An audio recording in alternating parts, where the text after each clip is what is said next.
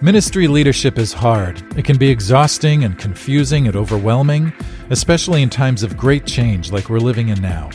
That's why we need to get up on the balcony, as Ronald Heifetz puts it. We need to learn to get a view from the top, see what's happening on the dance floor. That requires leadership skill, adaptive capacity, emotional health, and deep spiritual formation. I'm Marcus Watson, and my hope is that these quick conversations with Todd Bolsinger would help you both develop a healthy outer life of ministry leadership and a healthy inner life of faithful discipleship. Hey everyone, I'm here with Todd Bolsinger, back for our second episode of Quick Conversations.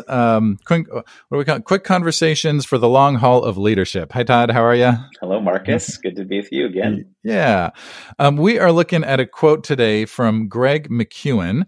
Let me just go ahead and read it. This is from his book, Essentialism, which is a great book, very important, I think, especially when you're in the long haul of leadership. But here's what he says. He says, many capable people are kept from getting to the next level of contribution because they can't let go of the belief that everything is important. An essentialist has learned to tell the difference between what is truly important and everything else. Let me read it one more time. Many capable people are kept from getting to the next level of contribution because they can't let go of the belief that everything is important. An essentialist has learned to tell the difference between what is truly important and everything else. Todd, help us kind of make the connection between what he's saying here and the long haul of leadership. Well, when you talk to leaders about what makes it difficult, oftentimes it feels like everything rests on my shoulders. Like if I'm the senior pastor, I could have a big staff and it still all comes across my desk. Yeah. If you're the seminary president, everything comes across your desk. If you're the executive director of a nonprofit, it feels like every really important thing comes across my desk. How do you decide what's essential that is really yours to do? Yeah. And how do you decide the things that maybe need to get done, but are not yours to do? Mm-hmm. And for most of us, this is a really difficult thing to discern. And what I like about Greg McKeown's work is that he put it back on the leader. And he said to ask yourself the question, if you can't solve every problem in this world, well, what is the one problem that you'd like to give yourself to? That you believe that has your abilities and your talents and your experience. If you could only give yourself to one problem, what would you want to give yourself to? Yeah. And start from there. Yeah. And I think there's a kind of a good opportunity to do some discernment and also to do a kind of a gut check of all the things that I could be doing. What's the most important thing for me to be doing? Yeah. Yeah, that's good. And I will say that I need that personally, right? As a pastor, interim pastor right now of a small church with a staff person that has left and an admin person. So I'm like, all right, I need to get to a place where I'm not the one who's making bulletins, right? Because that's right. And so how do we, and I know that, and other listeners of ours, folks who are listening, know, okay, there are things I'm doing that could be done by someone else. How do you get to the point, other than, okay, we need to hire somebody perhaps, but that's more of a technical fix. How do you get to this place where you're like, okay, I can let go of this? Because there's maybe an interior thing that has to happen as well. What do you think about that? Well, when you ask people, like when I'm coaching folks and I'll say to them, okay, if you could only give yourself to one problem, what would be the most important one you'd face? They can quickly get to it. They would go, this is what I would do. This is what I would do. This is what my church needs me to do. And I say, okay, so do that. And they go, yeah, but. And the yeah, but is always, this person will be mad. That person will be mad. This person will be disappointed. This thing won't happen. Oh, now we're talking about a different question, which is, how do we organize ourselves as a community or as an organization to make sure all these things happen? Yeah.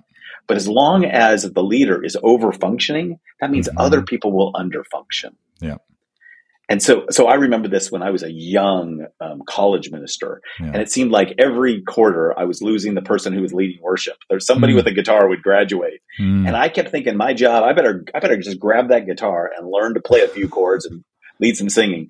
And I felt like God literally said to me, that's not yours to do. It helped that I didn't have a very good singing voice, but that's not yours to do. Yeah.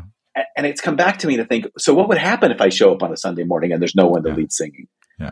then what we would do is something else. We would pray. Yeah. But what they needed me to do was be the person who prepared the scriptures and brought the leaders together to lead the ministry. Yeah. And so it's part of living with the incompleteness and understanding your own limitations that allows you then to discern what's the most important contribution for me to be working on. Yeah. And that is where most of us find our sweet spot. Yeah.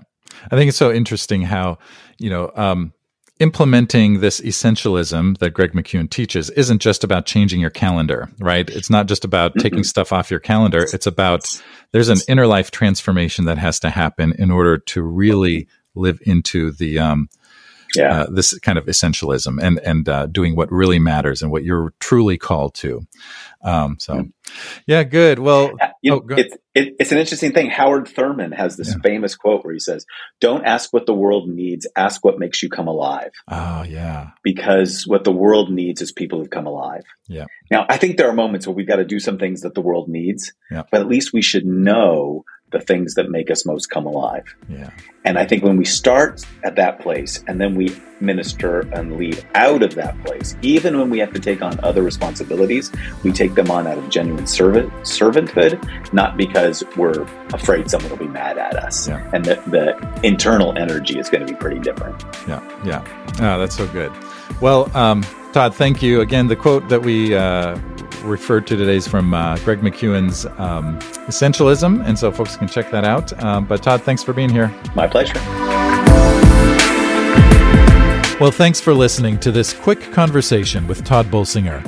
If you find the Spiritual Life and Leadership podcast valuable, would you share it with someone you know? And would you also rate and review the podcast? That helps to make the podcast more findable for others. Again, thanks for listening, and I will see you next time here on Spiritual Life and Leadership.